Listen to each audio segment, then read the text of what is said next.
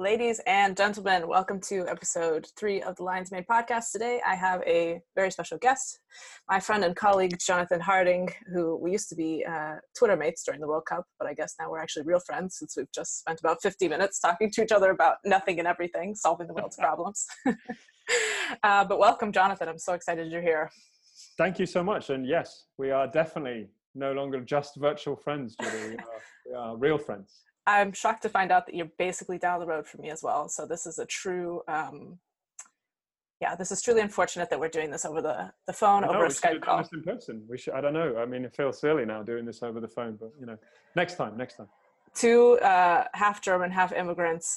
We should be drinking and doing a podcast, but What a podcast! There you go. That's it. Right, yeah. Next time. All right. So Jonathan, please give us the rundown. What do you do? Who are you? Tell us everything.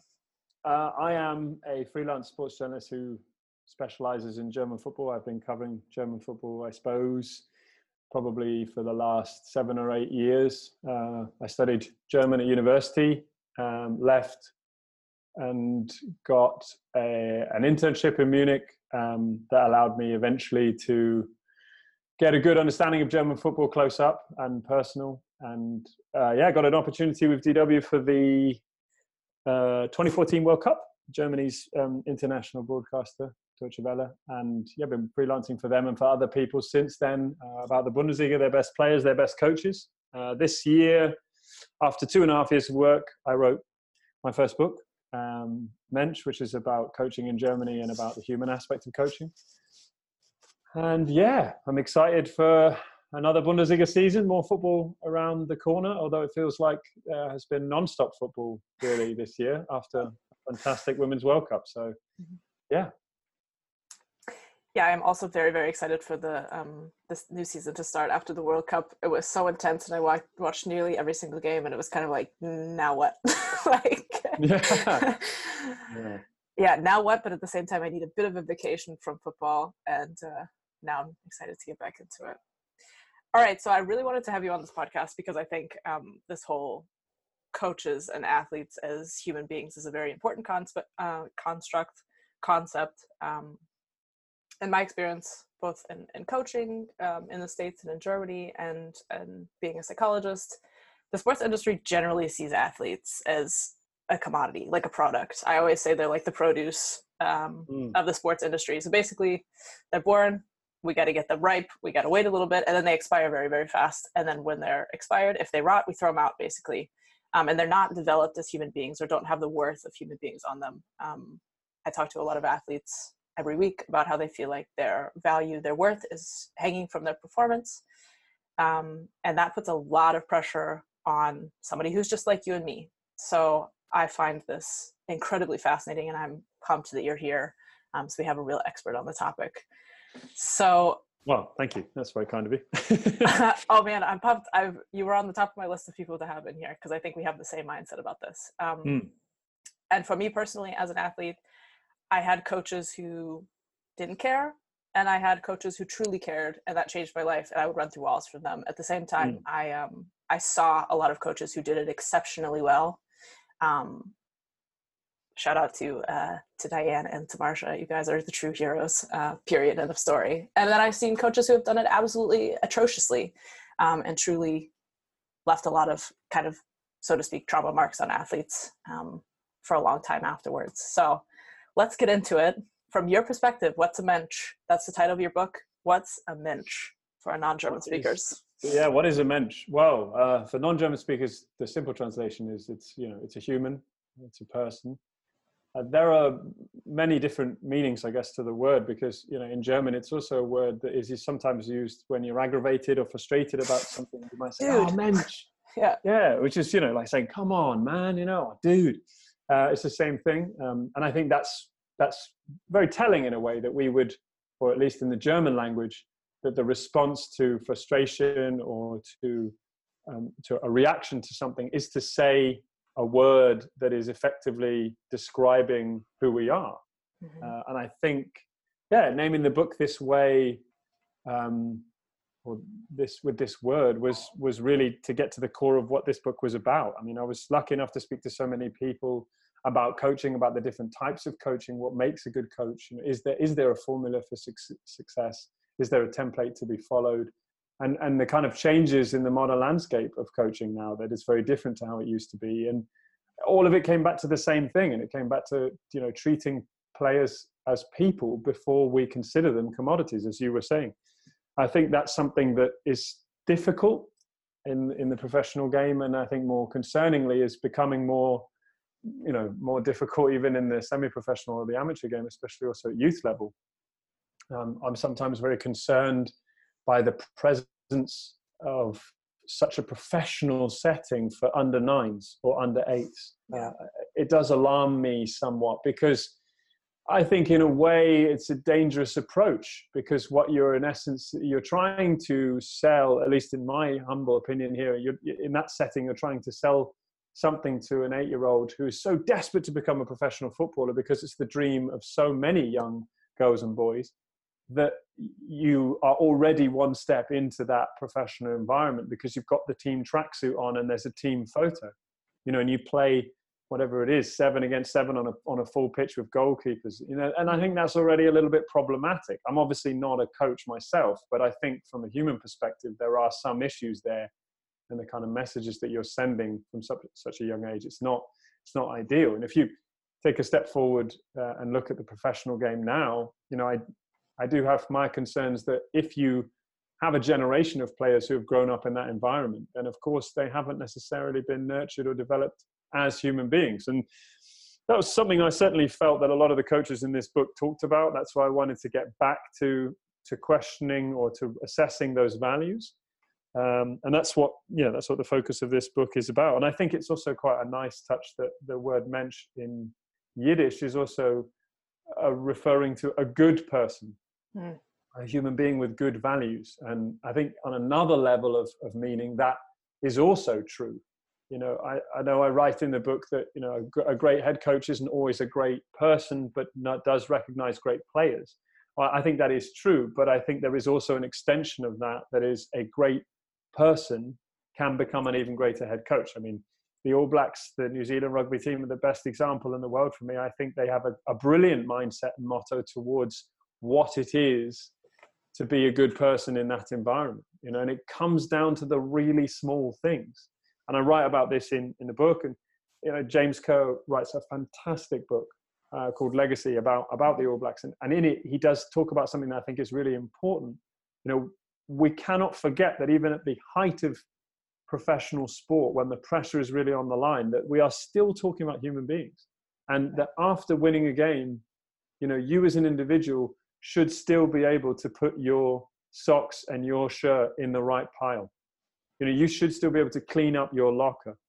Yeah. You should still be able to present yourself in a way to the media or to the people in the stadium who are holding the doors, or, you know, are helping with volunteers or working on the pitch in a polite and respectable manner. Because, you know, you're a footballer, you're in a privileged position, but you're also a human being. And that's something that I think needs consideration in the current coaching climate.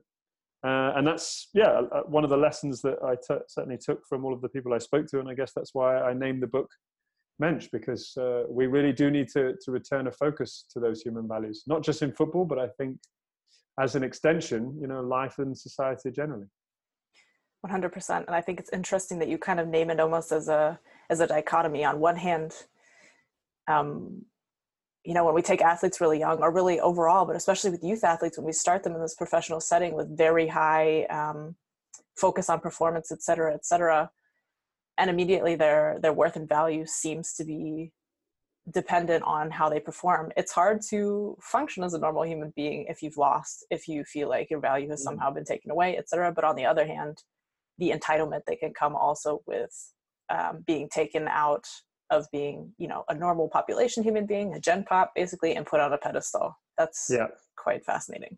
Yeah, and I think, you know, that the extension of that is that in the professional game, and I was, you know, talking to a couple of coaches in the book about this, is that you really need to teach players and coaches, you know, this isn't just something that stays within the playing realm, that there are other things in your life that you need to focus on.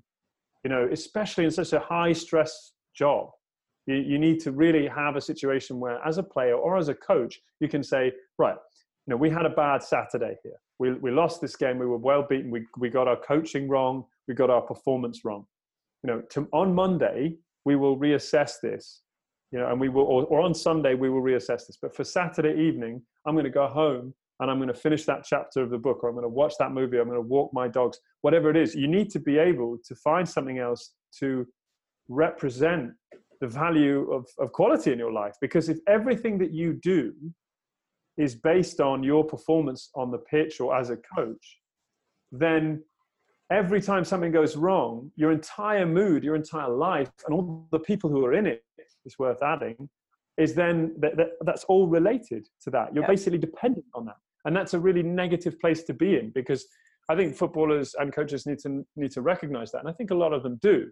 But there needs to be a structure in which those people are protected, because, as you said, people in professional environments who've spent their entire life working towards this goal and who have reached the absolute limit and the top of their game, it's extremely difficult for them to switch off and say, okay, you know what, I had a bad day, I need to take some time. But that's when family, friends, hobbies, those kind of things become really, really important. Because actually you need to find happiness in other levels and other areas of your life. Because if you can do that, then you're more likely not only to feel better as an individual, but to come back to your assessment of the performance that you didn't quite deliver the way you wanted to, and give a more honest and a better assessment of it than you would if you were still in a negative headspace. 100%. Yeah, it allows you to also work on letting it go and then working on changing it later. I mean, yeah. A big part of the book, again, Mensch, love that name, can't say it enough, was about the coaches. Although you did talk about athletes, but mostly, for us as athletes, and with my athletes, I should say, there's an interesting mix at some point of the parental role and the coach role, and eventually the coach kind of takes over as an authority figure on more ways than just, at football practice twice a week. So the impact of a coach is quite large, as it should be. They kind of set the tone for the team. They set the standards. They are the guides. That's the purpose. They're the boss. Another interesting word for our non-German speakers that you use is Menschenfänger. So can you explain a little bit about the importance of people catching as a coach? People catching, yes. Wow, that's the wonderful thing. The German language has a lot to give. I think it is sometimes not appreciated in terms of the beauty and logic of some of its words. I mean, one of the chapters is called Leidenschaft, and that's the word for passion. But if you split the word, Leiden is actually the German word for suffer, for suffering, to suffer. So actually, how wonderful and poetic is that in the passion that you have for something, there is also a degree of suffering. And I think I don't need to, spell that out anymore. Clearly, any sports fan or any sports person, player, coach will appreciate that is true and can relate to that. So Menschenfänger is really another one of those great examples. It's someone who people will believe in. And I think Jurgen Klopp is probably the best example of that in the modern era. He's someone who I think a lot of players and coaches and fans and people just from afar feel very captivated by, because he's someone, when you hear him speak, it's hard not to feel involved and connected. And I think, we were talking about this off air just beforehand, but it's about coaches who will make you run through a brick wall. You've said you've experienced that yourself during your playing time. And it doesn't just have to be that, but it is the most common example. Those coaches that really give you that extra level of motivation. Matthias Sammer, when I heard him speak at a coaching conference, actually said one of the most important things I thought is the real quality of a coach can sometimes come down to the ability to get that 2, 3, 4, 5% out of a player that he doesn't even recognize that is being added to his game or that is coming out of his game. And that comes down to human understanding. What is it that that is going to work for that individual?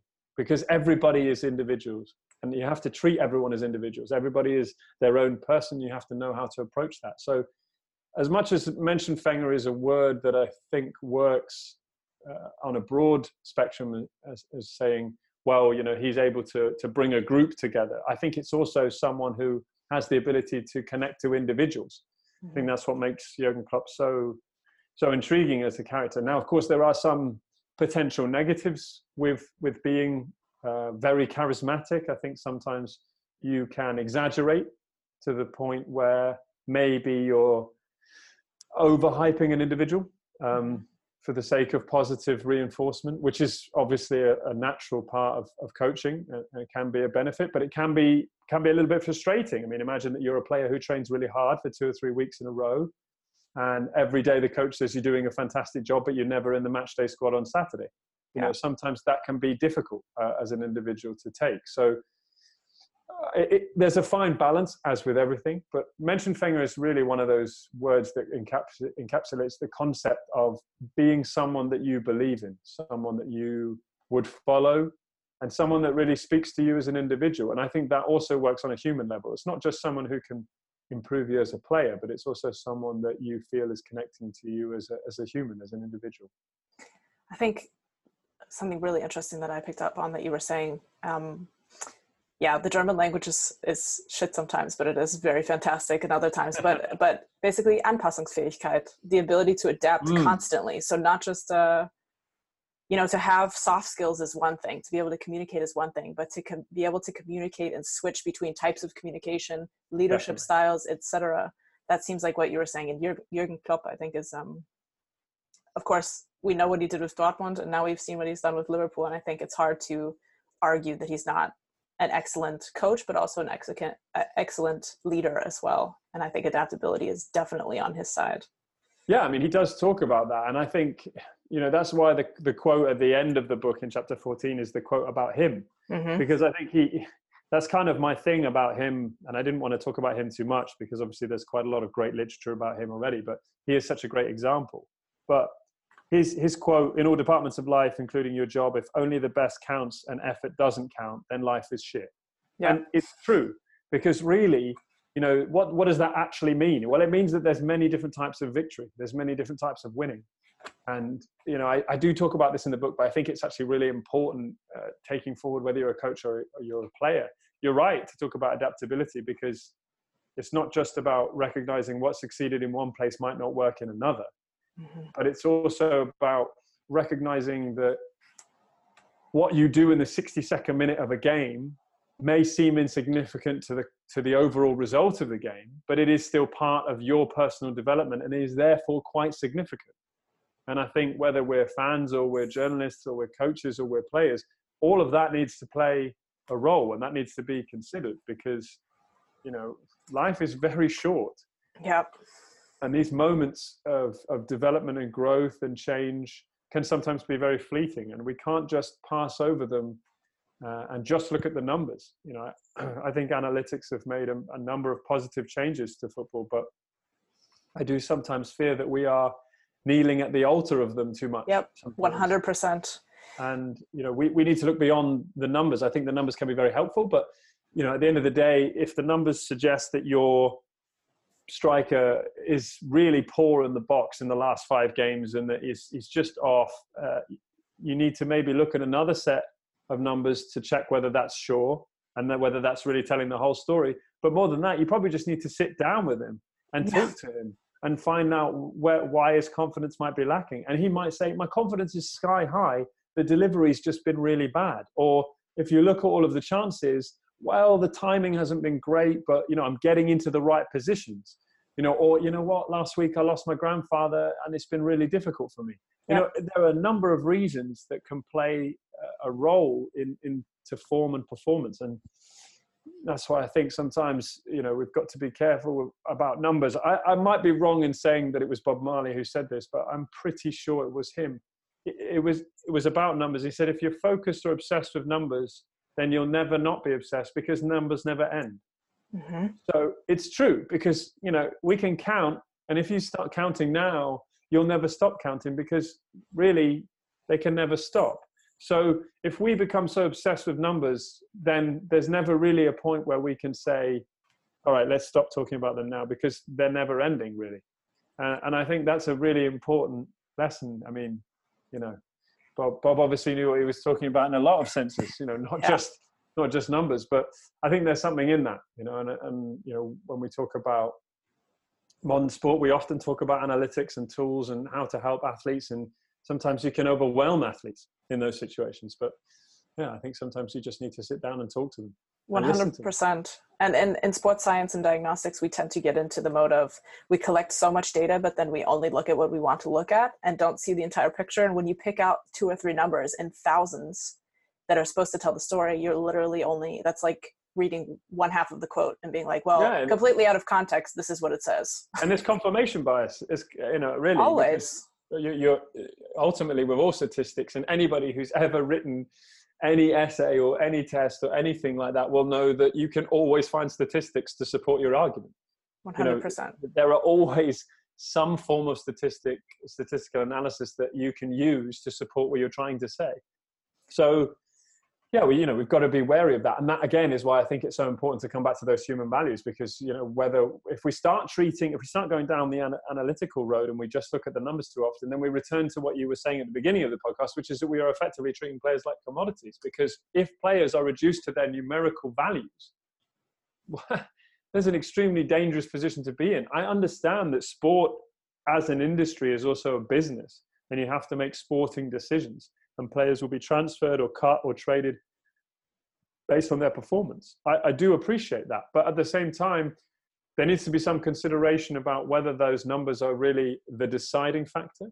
And also, if you do make that sporting decision, you know, based on good numbers and good reasoning, what is the manner of that departure? And how do you handle that as a human being? Is this a legendary player that has been at your franchise for 16 years? If so, how do you handle the departure? I mean, just as a small example, you know, Brighton and Hove Albion fired their coach at the end of last season, Chris Hughton, who arguably in the club's history is the greatest coach in the club's history, having got them promoted to the Premier League and kept them in the league in back-to-back seasons. Yeah. Most Brighton fans, myself included, will say that we didn't play very well from January onwards. Absolutely true. Did Chris Hughton deserve a much better departure than a brief press release statement after the final home game? Yes. Yeah. And, you know, you've got to ask yourself from a personal perspective, was that a really well-handled situation from a human perspective? Chris Hughton is one of the nicest coaches in football. That's not a reason to keep him in the job. If he wasn't producing on the pitch anymore, then fine. You know, the people who are making that decision, you make that decision. But then assess the manner of how you handle that departure. And again, you know, we come back to human values, because someone like that arguably deserved a lot more respect. And the same is true of player transfers. The same is true of handling a number of situations in sport, whether you select a player or drop a player or not, whether you make changes. All of those have to be done with the personal consideration that you are also dropping or changing or affecting a human being's life. Yep. You know, and in the first chapter, my coach, when I played, said to me, and he said the same thing, he said, this is not Football Manager. This is not a video game. You know, you have to realize that the choices that you make, whether at amateur level, as in the case of the first chapter, or as the professional level, will have an impact on a human being's life. Yep. And that's, you know, that's really, really important. Yeah, I think that's vital, because not only you change the course of their lives, but again, like I said a bit earlier, there's also some level of trauma involved in some of those things. Like, absolutely, just to release or cut a player with no explanation who is a legendary player. I mean, we've seen that multiple times in Germany. Arguably one of the best female players of all time got cut from the squad in 2011 over a couple poor performances, and got basically outed to the media by the coaches. And let's talk about trauma. Like, you can't drag somebody through the mud who obviously, well, from a legendary perspective, deserves much better. Definitely. But also as a human being, and now has to live with that decision for the rest of their lives. Yeah. It's football is business, though. I think when we look at it as just business and treat everybody like cattle, or as you call them, robots, I think that's a great analogy as well. I think we lose so much in the money and numbers game, but you're completely right. So is there a universal recipe for coaching success or in developing human beings that you've seen? What's the pattern? I mean, you know, by default, that cannot be the case, because we are all so different that if there was one way to do it, then I think a lot of people would have adapted it adopted it by now and put it into place. I do feel that there are core values that need to be addressed.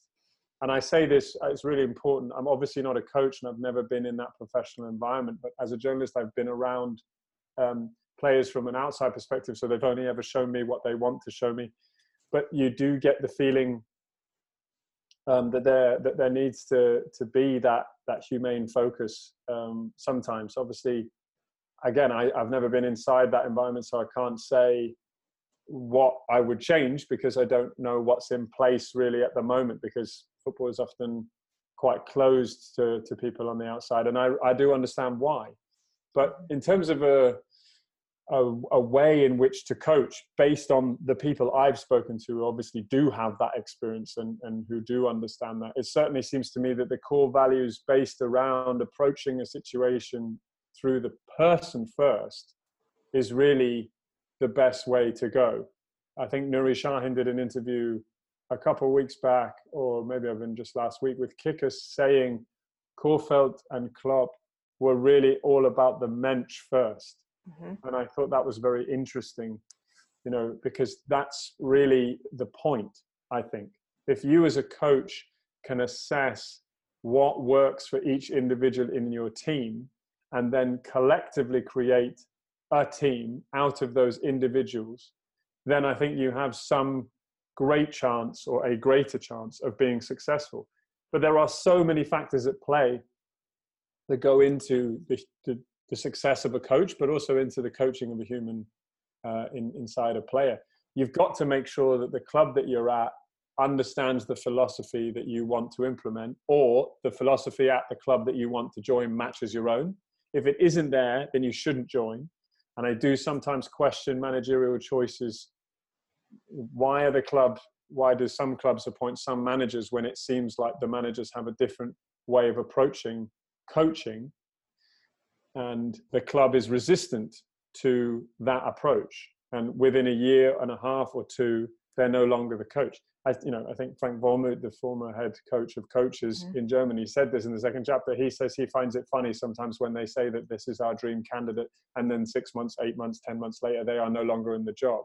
Yep. Because if they're your dream candidate, then you stick with them and you give them the opportunity to change the club's philosophy. So I think the club has a great role to play in your success as a coach, but also in how successful you are in developing the human behind the player. Because if you're at a club that doesn't let you do that, or is literally just focused on results, we were talking about numbers earlier, the greatest example of numbers is not even just analysis, it's just points on the board. Yep. If that's the only focus, then that's problematic. I would also say, not just the club, but through that extension, if the focus is on winning, then I think that can also be problematic. I think the goal sometimes needs to be development, and winning is obviously something that everyone in professional sports wants to do. That's the point. But really, the goal is to develop and to learn and to grow. And I think if that becomes your focus as a coach, then the product is winning rather than the focus being winning. And you're asking better questions and you're putting your focus in the right places. I think it's very difficult to coach now in the modern era. I'm sure it had its challenges 20, 30 years ago, but I think the power structure, I do talk about this as well with one of the coaches. He told me the power structure has changed. I think there's a lot more power at the feet and the hands of players now. Ultimately, if you're not getting played, you can go to your agent, you can say, get me another deal somewhere else. And that makes life very difficult for a coach, because that's an added level of pressure. How do you handle an individual who is upset at not being selected? So that, again, is something difficult. But you as a coach have to recognize that, and you have to be able to handle it and say, look, okay, maybe you do want to leave, but look, we're trying to build something here. And I can see that you're a very talented player, but this, and this is still missing from your game. And I can promise you, if you stay in this team for the next 6 months, then I'll be able to get those 3 weaknesses and turn them into strengths, and you'll be a part of a winning team. Yeah.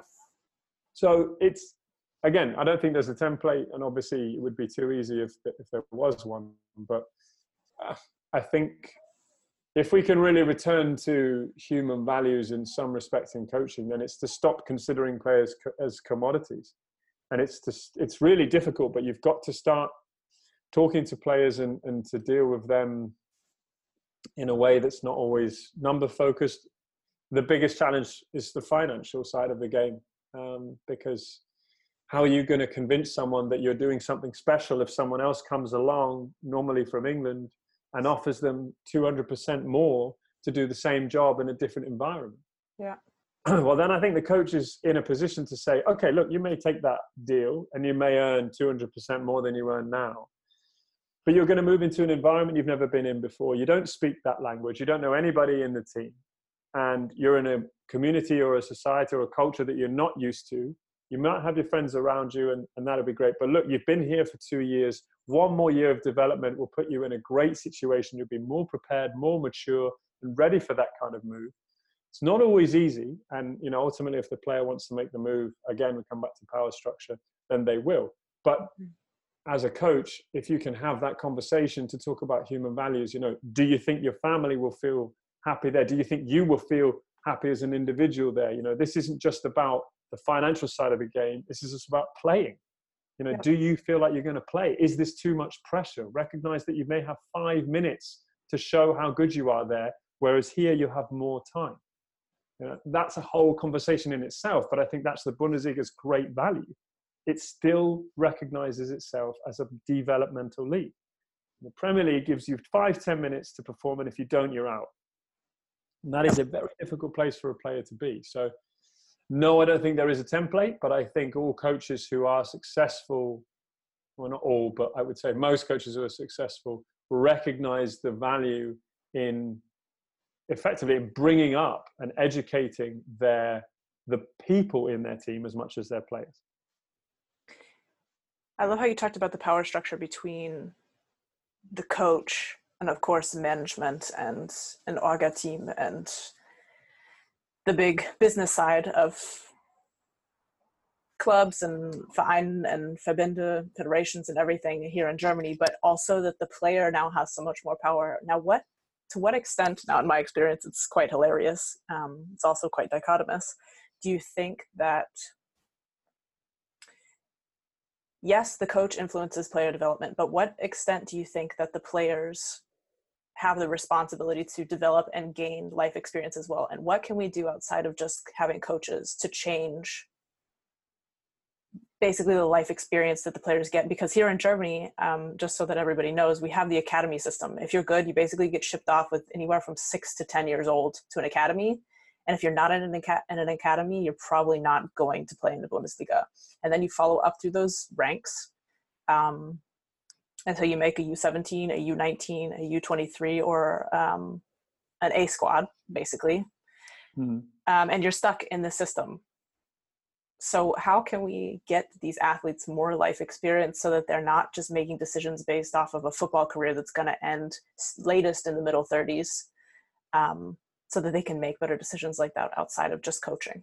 Well, I think there needs to be someone at the club who's involved in character development and player development. And you've already got someone who's involved in player development. I'm sure that most professional football clubs, and I know that some have player development officers there, but you need someone in place who's focused on character development, who's going to help individuals set up post-football career options. Mm-hmm. Because even if it's not a financial situation, because let's be honest, in most cases it won't be. Every player, every person needs a purpose. And once that purpose of football stops being a purpose because you retire, whether that be due to age or injury, you still need something to get you up in the morning and drive you. You still need a passion. So what is it that you were interested in, and how can we set you up so that the moment you finish football, you don't fall into a void, into a situation of maybe depression, where you feel like you're missing the identity of your life? Because as you say, if you're very good, you go from an academy and you might have been in that structure for 20 years, and then suddenly you come out the other side and you don't know what to do anymore. Yeah. Because that's been your life. Your life has been training, has been grinding, has been working, has been doing strength and conditioning sessions. And then you don't have anyone telling you what to do anymore. Nobody's telling you what to do. And that's absolutely a problem. So I think there does need to be someone in place, because I think too much pressure is being put on the head coach. And I think we're moving towards a situation in football ultimately where in the future, you're going to have a head coach who's there for player development, and you're going to have a head coach who's there for, you're going to have more, the staff size will grow. because I think too much is being put on the head coach at the moment, because it's just it's unseemly to expect so much from one individual. You know, he's supposed to get results on a Saturday. He's also expected to develop 25 players in a match, in a squad, and hold everybody together and treat everyone as individuals. You're going to need more people around them. And obviously great coaches have great staff, you know, excuse me, that's a given. You know, so look at Sir Alex Ferguson. He always had a great staff around him. Yep. And he always used to change it. He used to change, I think it was the assistant manager. He always used to change every 2 or 3 years. I think this is wise. You know, you don't get set in your ways, bring in new people, change things up. That's a great way to do it. So long as you can also run the ship based on your own core values. And I think if football started bringing in someone who was focused on character development, and I think you've got sports psychologists who are important and they need to play a role, and this character development officer could play in unison with them. But I'm not saying, you know, they would be doing the same thing. You need people who are qualified and able to deal with certain situations, and that's what sports psychologists are there for. You certainly don't need more coaches more coaches coming in saying, well, I can do this and I can be the head coach, because, you know, you need to take out a lot of the ego out of the situation of staff. But you do need someone there who's going to listen and who's going to be able to interact with players in a way that allows their character to develop, you know, challenge them, give them situations where they have to think with their mind, that they have to assess, you know, conflict resolution situations. You know, let's talk about that for 10 minutes. How would you handle this situation? Propose things for them where they have to consider different things, and they have to not focus their mind on just what they have to do at defending a corner or how to set up in a 3-5-2. Give them opportunities to grow other parts of their mind and their brain, because, as you say, in academies, their life has been so structured and focused on football, that they haven't had the opportunity to do a lot of the things that you and I, as normal, speech marks, normal human beings have done. You know, and it's almost impossible to replicate that, because you can't take them back to being 13 and say, hey, let's go to the arcade and go to the cinema, and then, you know, stand outside and giggle nervously while the person that you like is over there. And how do you deal with that? You know, all of those situations. Or, you know, oh, you remember that time in the playground, or when I came home from school and someone stole my bike, or, you know, you can't replicate everyday situations, but you can replicate like solutions and situations in which they have to think critically. Critical thinking is so important. And I think it's sometimes missing, you know, not just in football, but in a lot of situations. We need people to not just read the news or read something and accept it. We need people to read it and think about it and think, is that true? Do I agree with it? And if not, why not? Yeah. And I think if there was someone at the football club that was able to have time in 10, 15-minute sessions on a weekly basis, door was always open, not just as a friend, but also as some sort of a mentor. Obviously, those relationships already exist at football clubs, but they also already exist in a professional capacity. So that alters the perception between the player and the coach. If you as a player know that the coach in question is someone that you like and that you look up to, but he also expects from you to do your strength and conditioning to the absolute highest level, there is already a professional setting in place there. So you know as a player that you have to uphold that, because that's part of your contract. Whereas if you know you're going into this person's room and all that they're there for is to help you feel more sound, happier, calmer, you know, and to develop that side of your character, then that takes some level of stress off you, because it's not about performance or football or hitting numbers or whatever. You know that you have that part of the game, and in some cases for players, that's really something they're addicted to, which is what we were talking about. When you retire, why is there no one telling me what to do anymore? But if you have, as a character, you have someone there that is there to help you grow as an individual, I think that would be a really big plus for football. But it's really difficult, you know, as you know, and as I know as a journalist, and you know, because you're on the inside in that respect. But football is a very closed business, and it doesn't like change in many respects. And, you know, time management in some respects is, well, they were the, you know, first one in and the last one out. Well, that's all wrong. It's not about the time that you spend at a place. It's about the effectivity of the time that you spend at the place. You know, you can be there for 4 hours and do a much better job than someone who is there for 8 hours. But perception plays such a large role in this sport, because this sport is so vain that you have to work really hard to get to the absolute foundation of what you're trying to do. So as much as I think this would be a great addition to football clubs, you've got a really difficult job in integrating that role, because people will say, well, what are the qualifications?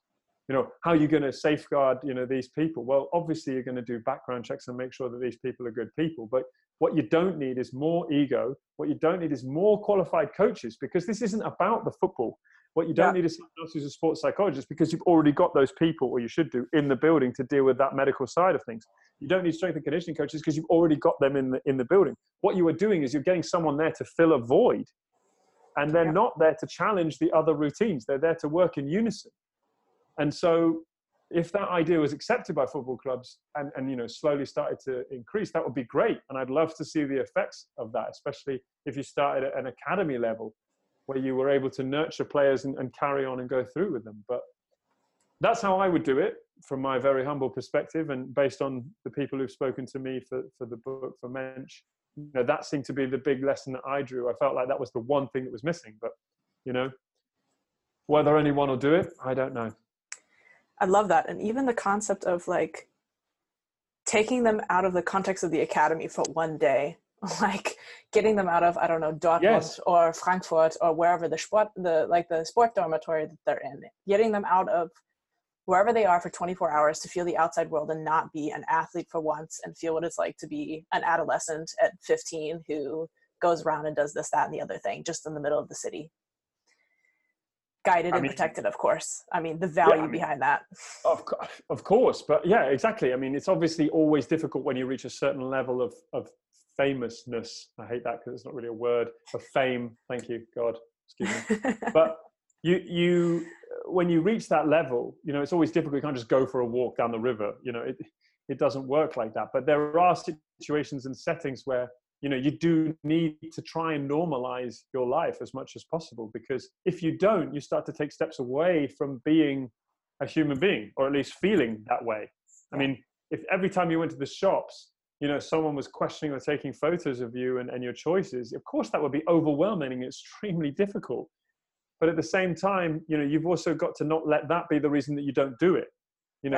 I think players do need more, not protection, but they need an opportunity to be more open and honest and feel free enough to be themselves. Obviously, it's difficult to do that when, right now, every time you do something, there's always someone around the corner with a smartphone ready to film you and upload it on social media. And there are thousands of ways to interpret actions and judge, was it this? Was it fair? What does this mean? Ultimately, that's background noise that you as a player have got to filter out. You've got to see the value of going back to these kind of values. You've got to see the value in thinking, this is time I need to take for me, or for my family, or for my relationship, or for the people around me. And if I do this, I will feel more settled and calm as a human being. I will have secured some elements of my future, but also I'll have secured a much better foundation for my present. And that in turn will allow me to perform better in the gym, and then again on Saturday, and be more attentive in film room and stuff like that. So I think it's difficult. It surprises me that football hasn't done this. And I think it feels like in many respects that football has done this, because there are so many relationships already at football clubs, because there are so many people already working there, that people who already do one thing are already having strong bonds with players anyway. And I think that's important. Absolutely. I'm not saying get rid of those, but I do think there's a need for someone to be there whose job is explicitly just to do that. Yeah. Because you're removing the professional level of whatever else the other person's job is. We were talking about this just a minute ago. If you're the video analysis officer or coach for the team, and your job is to take the team through looking at film and reviewing what went well and what went wrong and what went badly, yes, of course, you're going to have relationships with players and you're going to know how to speak to them, but that's also still in the context of film, and they're going to expect certain things from you and you're going to expect things from them. And you also then, because you spend so much time doing the job that you do, can't then on the side be involved in character development. You're going to, by coaching them in that way, doing your work, you're obviously going to help create their character and person grow naturally through that environment. But you do need someone who's dedicated towards just doing that. And I think if we continue with the numbers and the finance and the amount of money that's sometimes circulated in professional men's football, it's so difficult to retain that focus, because with more money comes more pressure, and with more pressure comes more expectation. And that means less time for everybody. That means less time for the players to perform. That means less time for the coaching staff to do their prep and deliver. And it becomes an almost impossible environment. Never mind the coaches, the people in the book that I talk about who effectively have such small windows in which to perform. And then they're just disregarded. They're just discarded and thrown to one side. And, oh, well, next manager's in, or next coach is in, or we've sold them and the next one's in. It's very difficult because actually as a fan, of course, you're thinking, right, well, that didn't work out. Let's bring someone else in. But you've also got to think that's still a human being who has uplifted their life to move to this club, to try and fit into this community. It didn't work out. They're now going somewhere else. That's a big change. And change is the most inevitable, but also the hardest thing for human beings to deal with, whether you're a professional footballer or not. Change is really difficult, and you have to learn how to deal with that. Yep. So if there was someone around to help, I can only think that would be a positive. And athletes deserve not only the support, but also like the skills learning to be able to deal with those things. Those things will come at you whether you're in sport or outside in life. But in sport, in my opinion, and experience, it can go very quickly, up into the peaks, to the pinnacle, and then it can go very, very fast back down. Exactly. It's like the fastest roller coaster that there is. So let alone normal general population human beings need to learn those skills as well. And we could argue that most of us don't even have them. Yes. But definitely for athletes who are in a very, very specific context, always expecting a high performance, very focused on one singular thing, which is not normal anyway, or healthy. No. And then have no access to even learning those things like we normally would a little. Yeah. And if you only have highs and lows, those are extremes. Yep. And you need to balance that out. If you play really well one weekend and you're absolutely buzzing and there are people congratulating you and your social media and your Twitter's popping off, you will ride that wave. Yep. But in football, in a lot of sports, but also in life, that wave will crest and fall and break and crash. And then the next week, even if you don't play that well badly, if you just don't perform to the same level, suddenly you're nobody's hero anymore and you're not in the spotlight and things aren't happening the same way. And the guy that gave you the pat on the back when you walked out of the club isn't even there looking your way anymore. Those are the kind of things that can have a huge impact on a human being. And you just need someone there to level it out and make them realize that actually that's a lot of noise. Mm-hmm. It's a lot of background noise. And I would be very interested to know how, I don't want to say addicted, because I think we all are in some respects, but how much of a role things like social media play, how much noise does that play? You need someone there to balance that stuff out. I obviously think it's important that players have their platforms to share how they want to share. And if that's how they want to go, then that's fine. I think they need to be able to be free enough to make those decisions. But then again, it comes back to critical thinking. Let's assess the value of these comments. Just because someone that you don't know on the internet writes this, does that mean that needs to negatively affect your mindset after a performance? Absolutely not. You need to be able to take that information, and if you need to view it in the first place, which is questionable, then digest it and say, that's not the truth. I know the truth. My teammates know the truth. The coaches know the truth. And that's enough for me. Yep. Again, if there were more people, or if there was someone in place to help with that, character development officers and player development, that kind of focus. Yeah, I don't like that title, player development. I've seen it in the US sport, particularly in the NFL. A lot of teams have player development coaches. And I think that it means something different in the US than it would mean here, because I think player development here means literally player development. But I think in the US, I think that's also a question of character development, that idea of looking after the individual and assuming that they will need help and education and maybe a guide to what lies beyond their career or what they can do now. I think that's something that I think European sport, particularly European football, could learn from US sport, where it does seem like there's a lot of help around the individual. I think for the most part in the States, in most cases, because we don't have such an intensive academy system, we do get the chance to go to normal schools like everybody, because we don't have so many sports schools. We get to play in high school, we get to play in college and live those kinds of lives. Yeah, as a student athlete, but still a student athlete, not just a football player who's in the organization of this, that, and the other thing, who has to walk around with a logo on their shirt all the time, right? We're still we're still student athletes and we still get to develop like everybody else and experience some other things, not live 24/7 sport. So I think their model is different, and I think that's important to recognize and potentially integrate here in Europe. But like, wow, that was super valuable. I hope that whoever's listening to this podcast, that you guys had your notepads out and that you were taking notes, because that blew my mind on so many levels. Well, thank you very much. That's kind of you to say. But I think that was only because we were both, having such a good conversation. We both contributed to that. No, that was fantastic. And the book is called, again, Mensch, Beyond the Cones by Jonathan Harding. It's excellent. I can only recommend it. And some of the biggest names in German football have recommended it as well. So you should pick it up if you can. And it's available on Amazon, right, John? Yeah, it is, absolutely. And if you can't get it on Amazon, you can get it on Kindle form as well, although I think the front cover is, quite nice and, wouldn't look amiss on some bookshelves. But if you can't get it on Amazon, or you are not a fan of Jeff Bezos, then you can get it on Oakley Books, which is the publishing house. So there we go. We love anti-capitalism, but mine's sitting on my coffee table. It's been underlined 1,000 times. I'm not through it yet, but it's excellent. Thank you very much. I will have the link to that in the description of this episode. So wherever you are, you can just look in the description. And where can the people find you, John? JohnBlog66. I'm on Twitter mostly. I occasionally post the attempted decent photograph on Instagram, although Instagram allows even the worst photographer to look excellent. So I'm also on there under the same name. So yeah, I mean, Twitter's where I spend most of my days when I'm working. When I'm not, I'm nowhere near social media. But if you're interested in following me on there, then please do. I appreciate it.